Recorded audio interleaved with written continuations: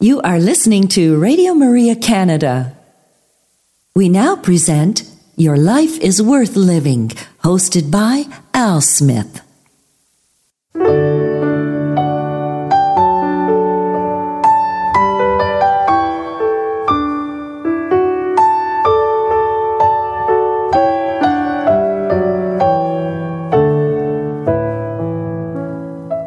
Hello, Radio Maria family, and welcome to this week's edition of Your Life is Worth Living.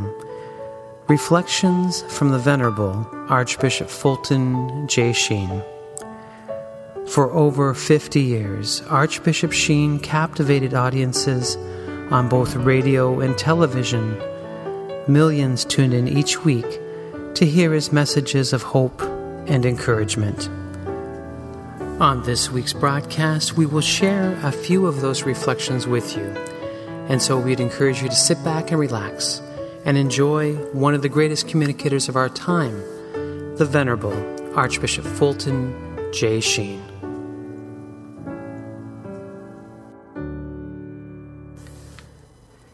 Hello, Radio Maria family, and welcome to another edition of Your Life is Worth Living, heard here on Radio Maria Canada, a Catholic voice wherever you are. I want to thank you for joining me today to listen to the wit and wisdom of the Venerable Archbishop Fulton J. Sheen. This show, I like to say, is dedicated to the ladies because Bishop Sheen is going to be talking about women as objects and not persons. And Bishop Sheen had a great compassion for women. He knew the struggles that they faced every day in society, that, women had been looked down upon, taken as, objects and not persons. And it's sad. I mean, it still happens in today's society. But Bishop Sheen was not afraid to defend the ladies and to speak about this tough issue. And to think, 30 million people watched that program. And you can imagine what the conversations around the water cooler were the next day. And bravo for Bishop Sheen. He wasn't afraid to defend women and defend their dignity and to ask men to come to a higher calling, to really respect women. And so, again, just very gratified to, when I go through Bishop Sheen's library of talks, he gave many reflections.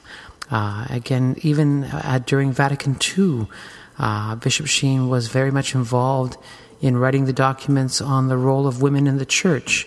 And so again, what a great advocate he was for, of course, the dignity of woman, I like to say, the feminine genius. He saw that years and years before his time. Again, I'd like to say he's years ahead of his time. But thank you, Holy Spirit. Thank you, God, for Bishop Sheen's teachings. So anyway, we're going to share that great reflection today. And of course, we have our catechism lesson, as we always do. We need to go to Sunday school, I like to say, through the week. And you remember those days when we used to go to catechism classes? And, I think there was all those years we just seemed to go to Mass and that was it. But I do remember those years of going to catechism, and it was great. And sometimes it was through the week, and other times it was Sunday morning before Mass. But I tell you, they served me well. And the faith is rich. You can't do it on a weekend course. It's not meant that way. We learn it over a lifetime. Even Pope Benedict, Emeritus Benedict, said, that he's still learning about the Catholic faith, even at his ripe old age. And because there is so much. It's a treasure house. It's a rich storehouse of Catholic tradition. And again, amen to that. And so let us begin, as we always do, with a short prayer. And please join me. In the name of the Father, and the Son, and the Holy Spirit. Amen. Hail Mary, full of grace, the Lord is with thee. Blessed art thou among women, and blessed is the fruit of thy womb, Jesus. Holy Mary, Mother of God, pray for us sinners, now and at the hour of our death. Amen. Our Lady, Seat of Wisdom, pray for us. In the name of the Father, and the Son, and the Holy Spirit. Amen. Please enjoy this reflection entitled, Women as Objects, Not Persons. One does not find in great literature a fine portrayal of women. Some of the Russian novelists came close, Tolstoy. In our contemporary literature, women are just female zombies. Hardly anything more. And of course, women note that there's a great decline in respect shown toward them. Men no longer take off their hats in elevators. In New York, there was a man who got up the other day in the subway, really and truly, and gave a seat to a woman, and she fainted. Just as she was falling, she said to him, "Thanks," and he fainted.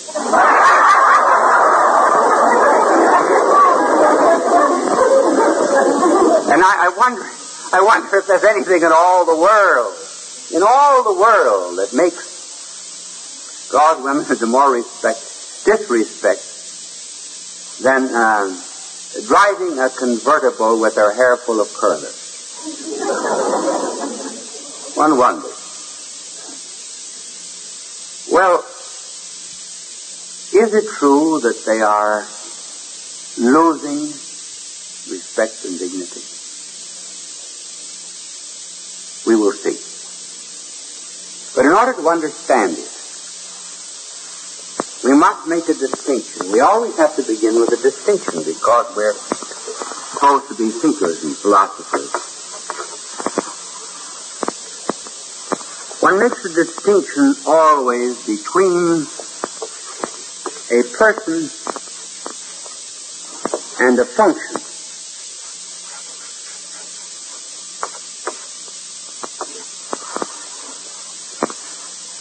A person is someone with whom one is in communion and closeness of heart. A function, there's only association, like walking in a factory. Because in a factory, you see, for example, in this studio, here we have various machines round about us.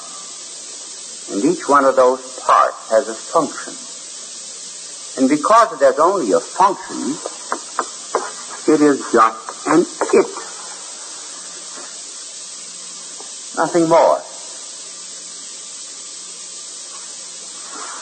One deals with a person through anecdote. The Bible is anecdotal. Great Greek writer Homer is anecdotal. Simply because we exchange experiences of life. When we're dealing, however, with it or with individuals,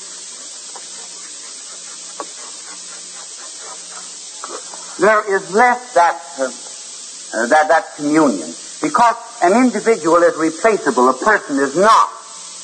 For example, when you go to a store and order a dozen oranges, you say, I don't like that orange, give me this one. Why? Because that's an individual, it's not a person. Nobody can replace your mother, your father, your husband, your wife, your children. But parts and machines can be replaced. They are it. Nothing else but it.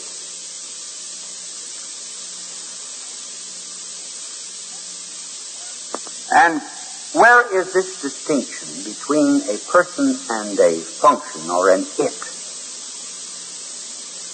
better revealed than in the modern world, which is today divorcing love and sex?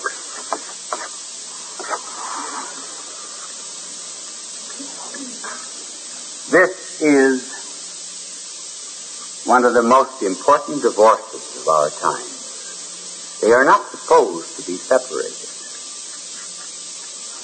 Because sex is supposed to be the very highest expression of love. Today, however, they are divorced. And one has somewhat the same relationship as one does in this explanation between a person and a machine. Sex is replaceable. anyone can supply. A person is not.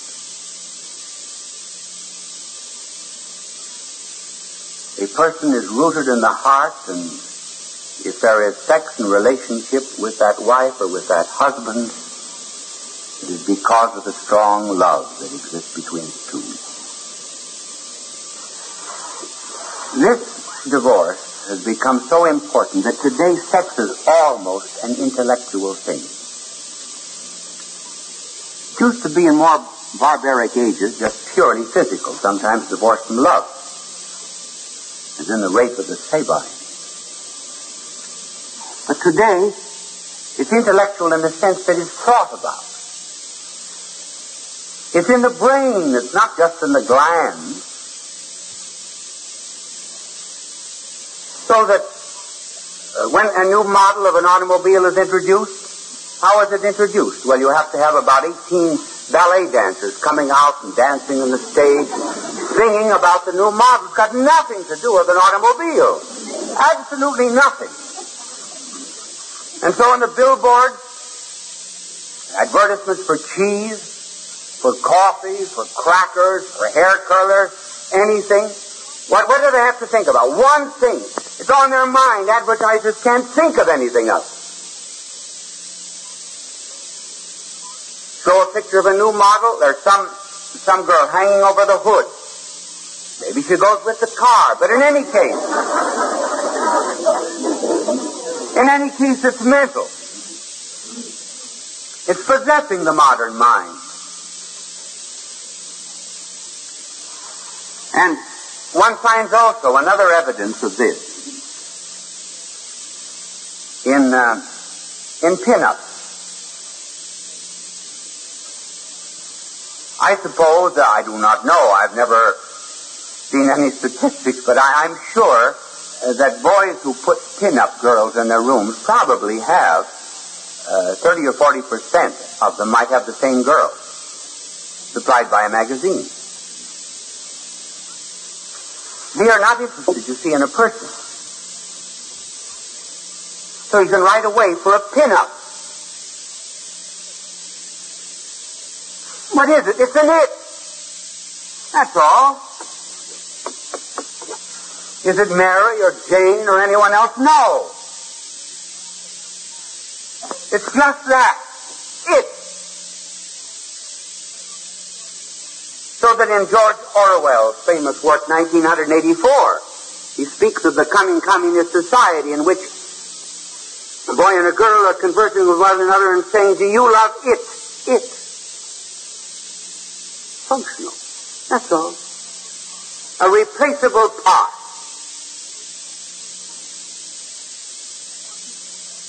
Then one finds also the same thing. Girls do not have pin-ups, but they can go in ecstasies about, well, it used to be a uniform. Now, well, for a time being, tight pants and long hair. Don't let anybody tell you that we do not appreciate long-haired music today. We do. And see, what is loved is what? It's the general. It's not the particular. It's not the person. And since we replace parts in machines, hence the frequency of divorce, persons are just thrown aside almost with a brush of a hand. Now, what tends to make woman an it?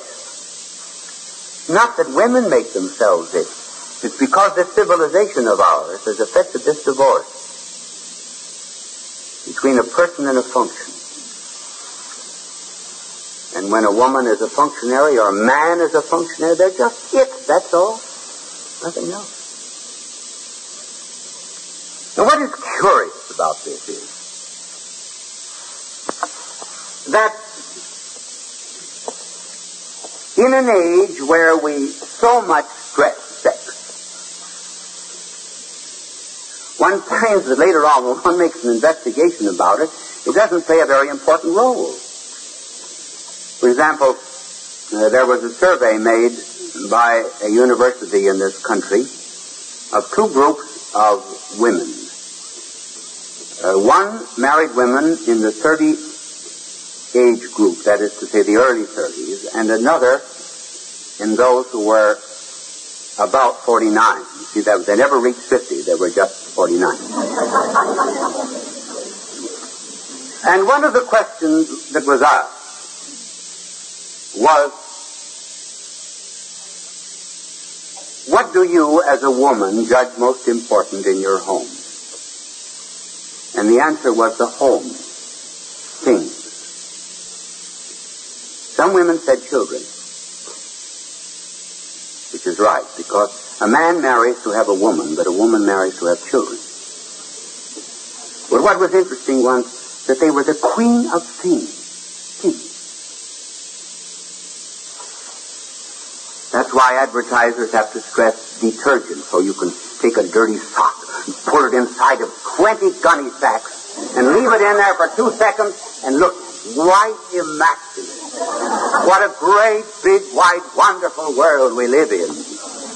And so they become interested in things. It was the home. See, it was not the husband. That's curious. Not the husband. Very few said that. When it was a person, it was children. But generally, things in the home. And then they were asked this question. What is the most important role of the husband?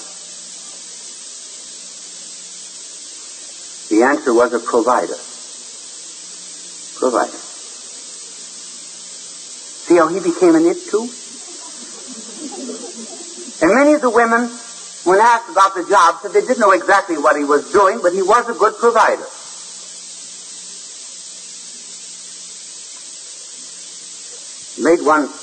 Made me think of something that I was reading in the work of a great European psychiatrist. He was saying I was the economist, I was the psychiatrist, I was the doctor, I was the provider for my wife, and one night she said to me, when I was discussing a problem with her, then you really need me, don't you? And he said, then it came to me what marriage really was, that she was a person and I was a person. And so, with this overemphasis on the carnal, on the fragmented civilization in which we live, in which there's fission without any fusion, where there's been this emphasis on the eros, women are becoming its, and even husbands are becoming its. So one can trace the stages of the decline. The decline of love, that's what it is. In the first stage, I can tell him anything. You always understand. Second stage, I can't understand why you did that. The third and last stage, don't tell him. He wouldn't understand. It's the person that understands, and so it becomes a life of it. Now, what is the answer to this? I've only given you really the cause and indicated a few symptoms of what is happening, namely the degeneration of a person as one made in the image and likeness of God. The answer to it is this. Here I'm only talking about women. It could just as well be about husbands. But the answer as far as women is concerned is this. Every woman was meant to be a mother. Either physically or spiritually. First of all, physical motherhood is easy to understand. Physical motherhood is the incarnation of a mutual love. All love ends in an incarnation. And this kind of motherhood, too, is one in which love never grows stale, because there's always a new veil that is lifted aside. First of all is that of a wife, and then that of a mother, and an educator from mothercraft, and so forth. When they first meet, the young man and young woman, she is attracted by his power. Oh, you should see the end run he made Saturday afternoon. Power. And then she's the most beautiful girl in the world, and she uses cute baby talk. Then after a while, after a short time in marriage, then she asks him to put up the screens, and all the power is gone. What do you think I am, a Tarzan? And then finally the baby talk gets on his nerves. But then there's love, real love, and all the power begins to appear in the boy, and all the beauty begins to appear in the girl. And he begins to revive.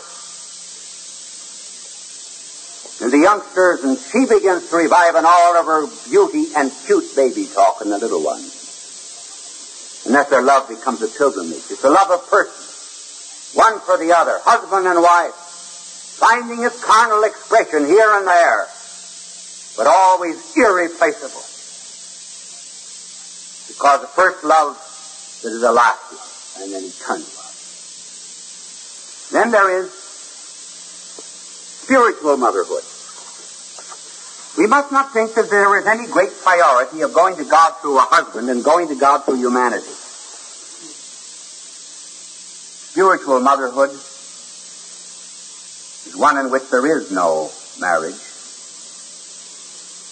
but there is a spending of the powers that might be utilized in a smaller group in a much larger group. No woman can see a limping dog, or could see a rose overhanging a vase, without her heart, mind, and soul going out to these things as if to prove that she was appointed by God as the custodian and the guardian of life.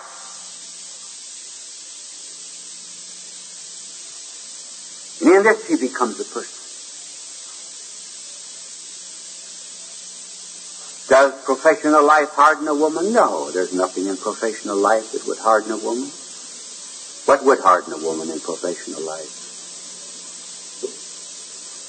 An inability to find an outlet for her specifically creative function. The helping of humanity, like women in missionaries, as missionaries. There was one nun in a leper colony, and some wealthy man on a tour passed on the outside of the leper colony, and the sister came out to see him, and he said, "Sister, I wouldn't do that for $1 million. And she said, "Neither would I."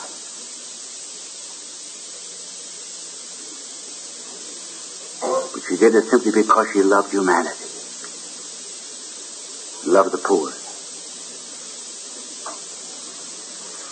And hence, the women who do not utilize this great function that God has given them, this motherly spirit, then they become withered and dried up.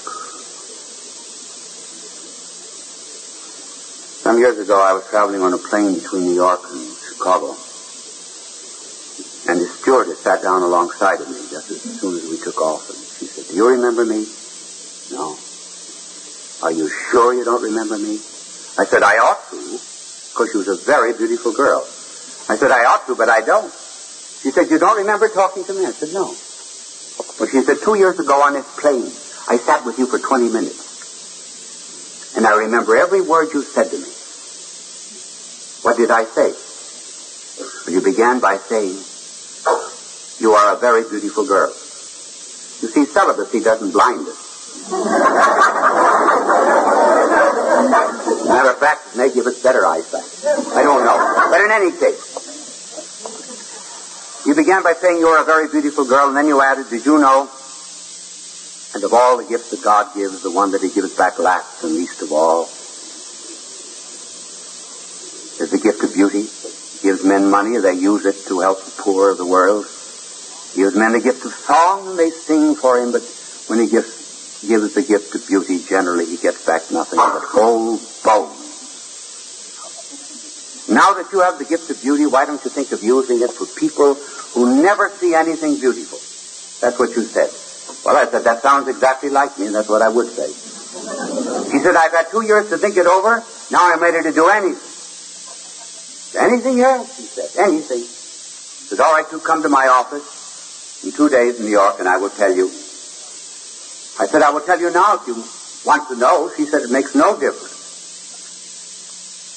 Because I've made up my mind. I said, you're going to Vietnam to care for lepers. That's where she is. Caring for lepers. And these poor people, whose own loveliness has been ruined, now are looking out on something beautiful. And so a woman through motherhood and through a true marriage and a woman through the service of humanity becomes not the modern woman, once our superior, now our equal, the real godlike woman whom we toast.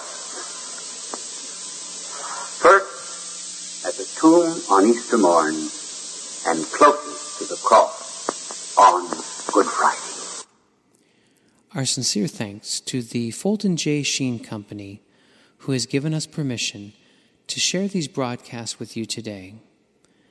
I invite you to make Bishop Sheen a part of your family audio and video collection. You can call them toll-free at 1-866-357-4336 or visit the official website for purchasing Catholic family videos and DVDs of Archbishop Fulton J. Sheen's recordings from the Catholic television series Life is Worth Living.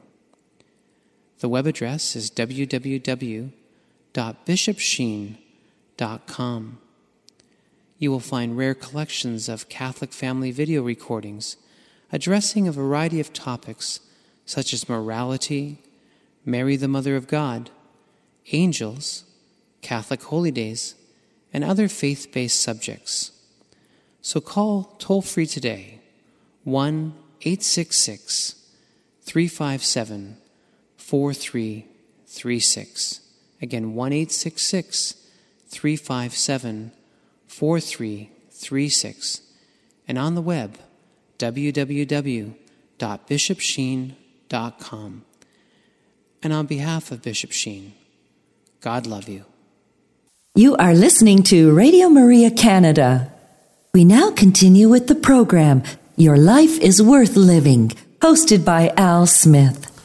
Hello, my dear Radio Maria family, and thank you for joining me once again as we listen to the wisdom of Bishop Sheen.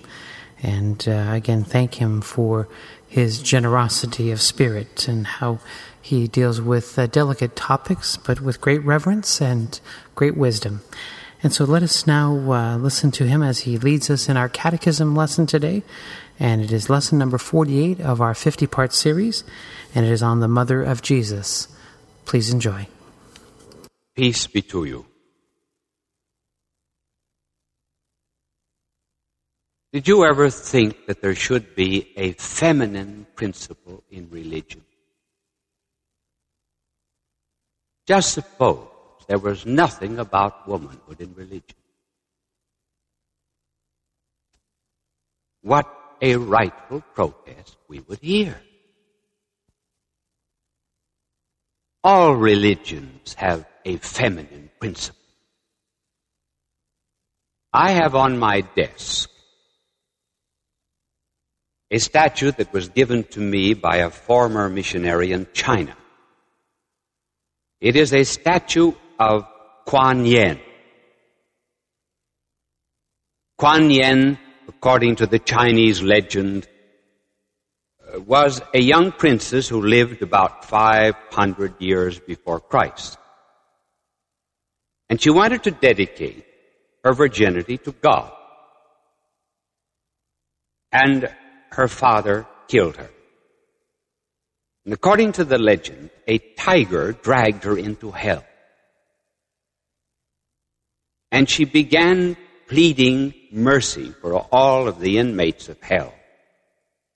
So disrupted hell, so introduced charity, that the devil ordered her out of hell. So she became to the Chinese Kuan Yin, the goddess of mercy. Probably just an oriental yearning for some great woman in religion. Take the Muslims. Muhammad had a daughter whose name was Fatima. She died at a very early age. And Muhammad mourned her deeply. And he wrote concerning her, "Of all the women in heaven, she is the most blessed, next to Mary."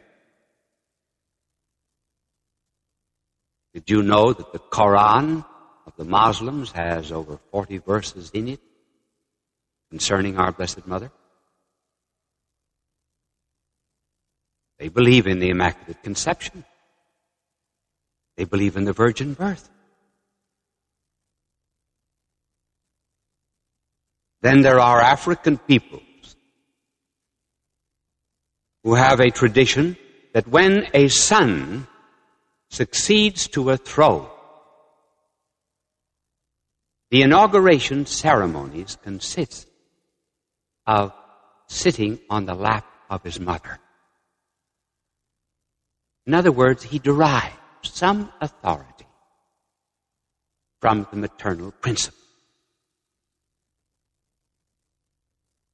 Take, for example, the great Latin poet, Virgil.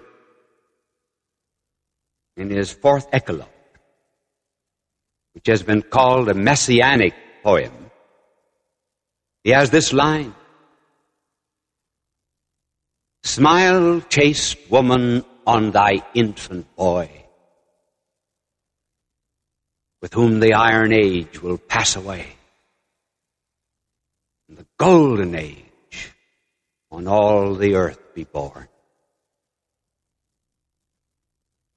And then going back to Homer, the great Greek poet who lived 1,000 years before Christ, he threw into history the story of a defeated man and a sorrowful woman. And this sorrowful woman, remember, while her husband Ulysses was away on voyage, she had many suitors. And she said to each of them, "Just as soon as I finish weaving this garment, I will consider your plea." And every night she always undid the stitches that she put in during the day until her husband came back. No one could ever understand why this great poet should have made all history understand a defeated man and a sorrowful woman until there came a defeated man and a sorrowful woman. Which brings us to the subject of the real feminine principle in religion. I believe that all love begins with a dream. I think every person has in his mind, in his heart, the image of the one he loves. It is made up of memories, thoughts, dreams, ideals, experiences. And then one day, someone appears. It's called love at first sight. It is not love at first sight. is love at second sight.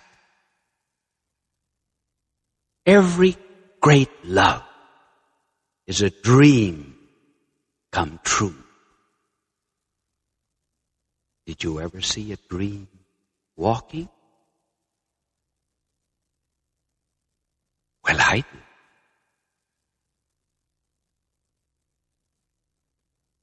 And that is why love is very much like music. We hear music for the first time and we like it. Why? Because we've already got that music inside of our own hearts.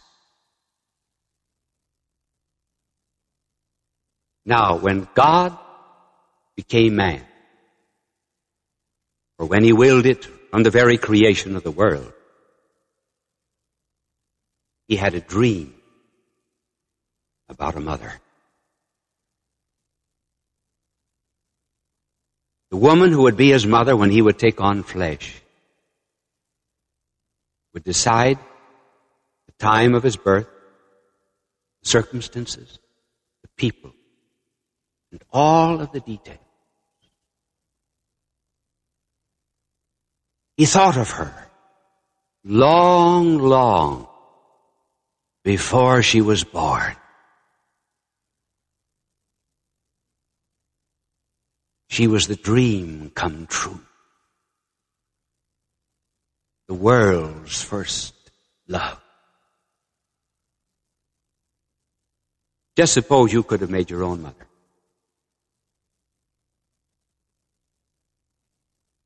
Would you not have made her the most beautiful, kind woman in all the world? Well, God could make his own mother. God could make his own mother in somewhat the same way that artists can create. I suppose one of the most famous of all the mother paintings is Whistler's. When someone complimented Whistler about his painting, he said, well, you know how it is. One tries to make one's mummy just as good as one can.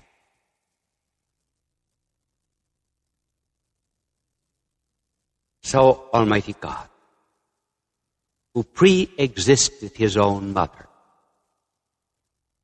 made her just as beautiful as God could. That is why she was immaculately conceived. Now, what does immaculate conception mean? It means simply that she was conceived without the stain of original sin. One thing I cannot understand is why people today disbelieve in the Immaculate Conception. Because most people today believe they are without sin. Therefore, they are all immaculately conceived.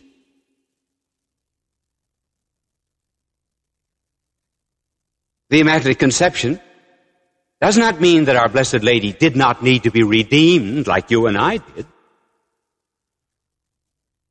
It merely meant that from the moment of her conception, she was immune from the stain of sin. And was not this fitting? If you have a distinguished visitor announced at your home, do you not sweep the front hall? Well, if God is going to enter this world, do you not think that he should come into portals that were rather clean?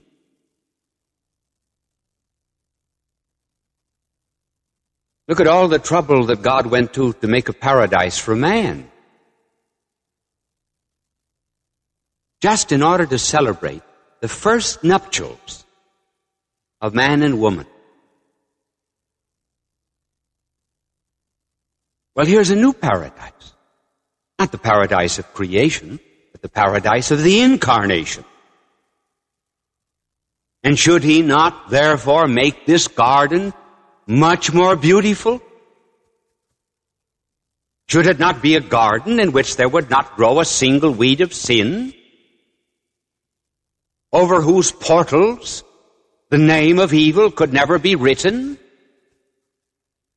And this paradise of the incarnation to be garnered by the Adam new was our Blessed Lady, the feminine principle in religion.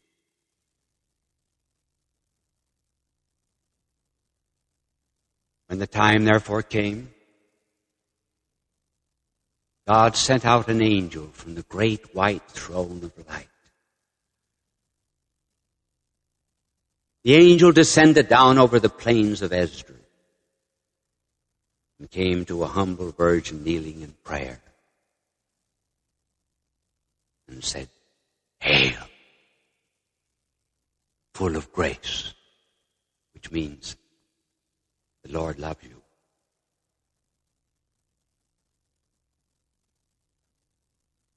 And asked that chosen woman if she would give to God human nature. And she said, "Be it done to me according to thy will." In Latin, it is fiat. Be it done. There are three great fiats in the world. Fiat lux, let there be light of creation. Fiat voluntas tua, suffering on the cross. Fiat mihi secundum verbum tuum, be it done to me according to thy word, the Annunciation. When Mary, in the name of us all, said, "I allow you to come in to this world. I will be your Eden. I will give you a human nature." And so God took upon himself in this cloistered garden a new nature. And from this woman, Christ is born. I need hardly tell you that there's no such thing as adoration of Mary. We have not made Mary important. It is our Lord that made her important.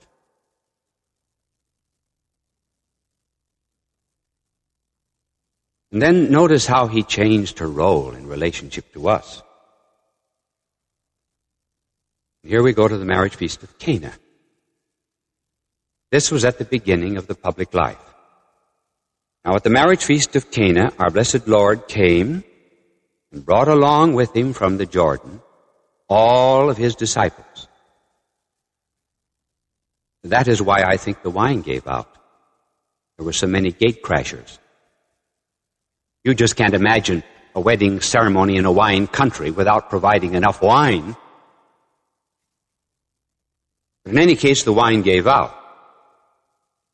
Now, who's the first one to notice it? The Blessed Mother. She knows our needs very often before we do.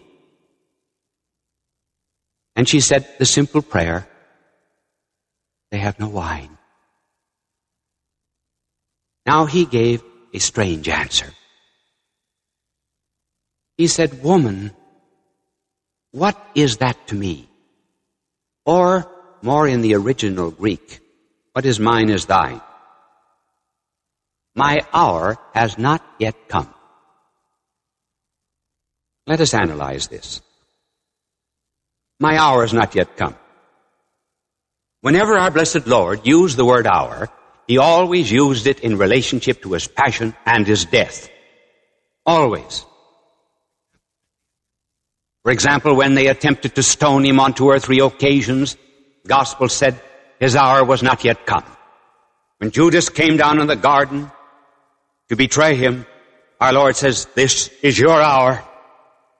Your hour, the hour of evil." The night of the Last Supper, "Father, the hour has come." So our Lord is saying to his mother, "The hour of my passion and death has not yet come. What do you want me to do? Do you want me to work my first miracle? Do you want me to prove that I am the expected Messiah Christ, the Son of the living God, you realize that if I work this miracle and announce myself as the Christ and the Son of God, that I will be sent to the cross? Do you want to be a mother that is sending her son to the battlefield? My dear mother,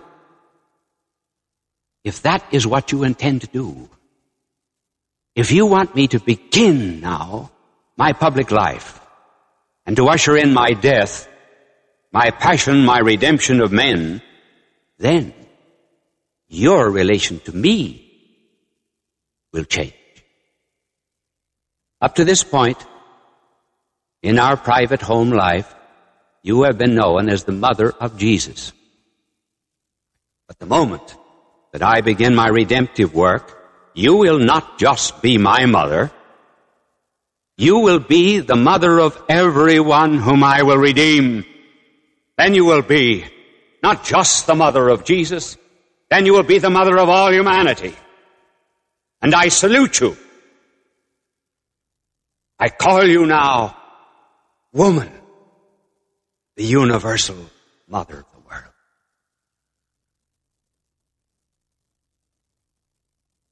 Three years pass. We come to the cross.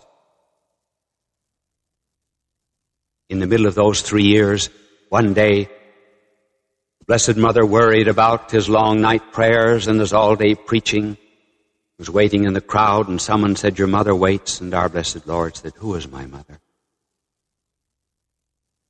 And then he said, relationship is not of blood. In the new order, relationship is of the Spirit. He that doth the will of my Father in heaven is my mother, my father, my brother, my sister. Now we come to the cross. Our Lord looks down from the cross upon the two most precious creatures that he has on this earth, John and his mother. And he speaks first of all to his mother. But he does not call her mother. This is redemption. The hour has come. He says, "Woman, woman." And as much as a crowned head could gesture, indicating John, he adds, "This is your son."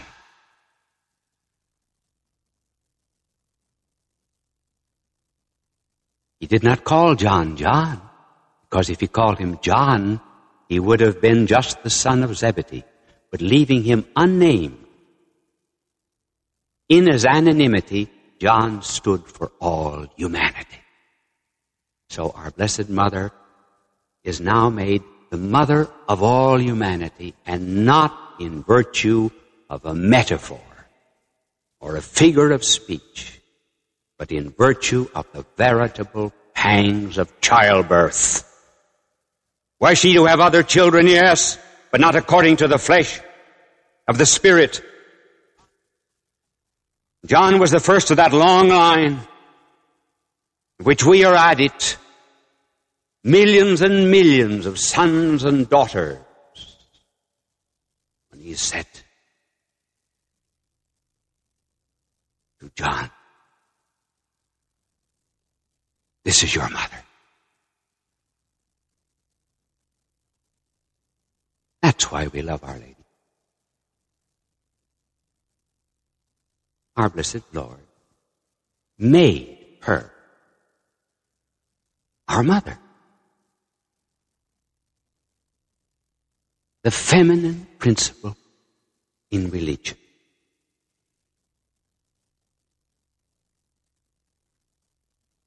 And there is no such thing as doing her on or in a way to make us forget our Lord. Suppose I visited your home. When I went into your home, I refused to talk to your mother. What would you think?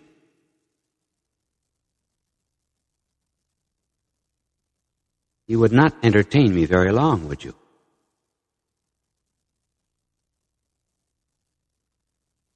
Well, do you think our blessed Lord is going to think very kindly of us?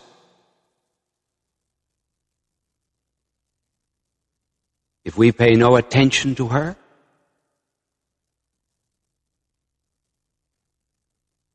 And we ask her to intercede for us. Because sometimes when we want a favor, we go to the mother of the one from whom we want the favor. She has some very special powers of intercession. We say the rosary. Yes, a repetition of Our Father and Hail Mary.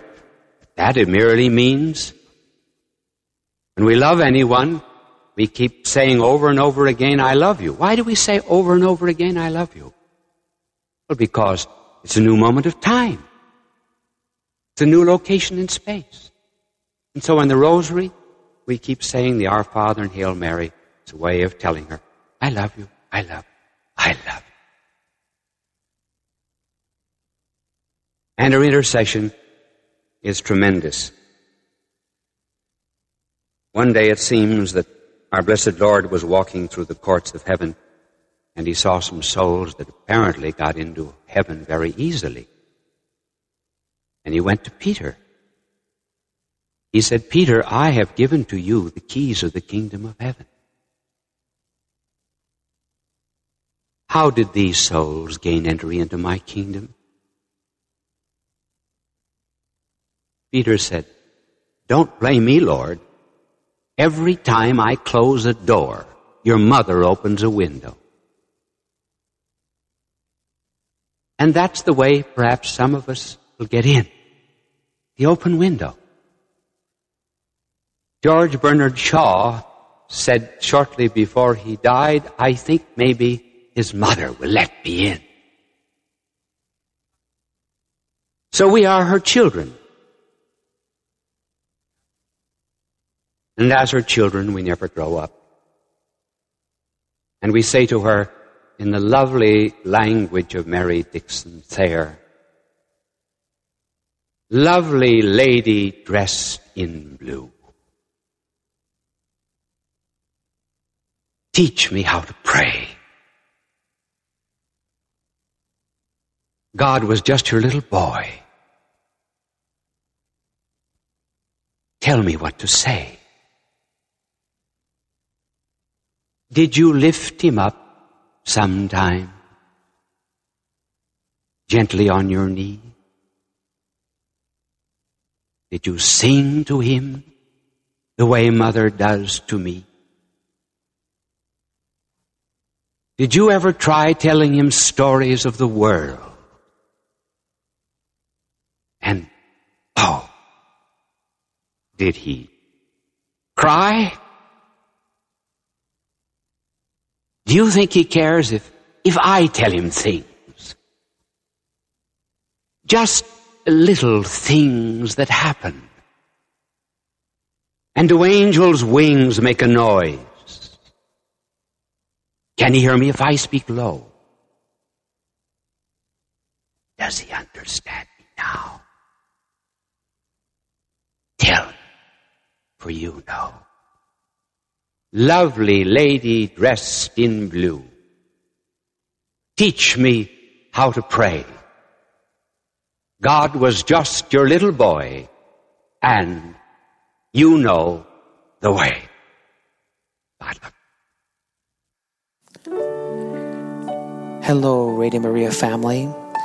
Archbishop Fulton J. Sheen was a master communicator with an unforgettable voice and ability to communicate the message of Christianity to all peoples. He was a Catholic priest with a tremendous knowledge of Catholic theology. We've been blessed to share his recordings through the generosity of our good friends at FultonSheen.com.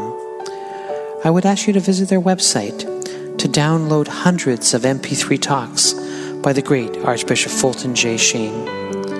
Please visit them at www.FultonSheen.com, and there you can enjoy the voice of the master preacher of Christ, who touched the lives of millions worldwide with his warmth, wisdom, and humor.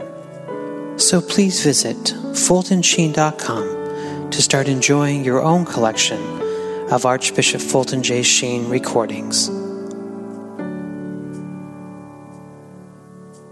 You are listening to Radio Maria Canada. We now continue with the program, Your Life is Worth Living, hosted by Al Smith. Well, my dear Radio Maria family, our hour has come to an end, and so I'd like to thank you for joining me, and I'd ask you to bring a friend next week. And so until that time, may the Lord bless you and keep you. May the Lord let his face shine upon you and be gracious to you.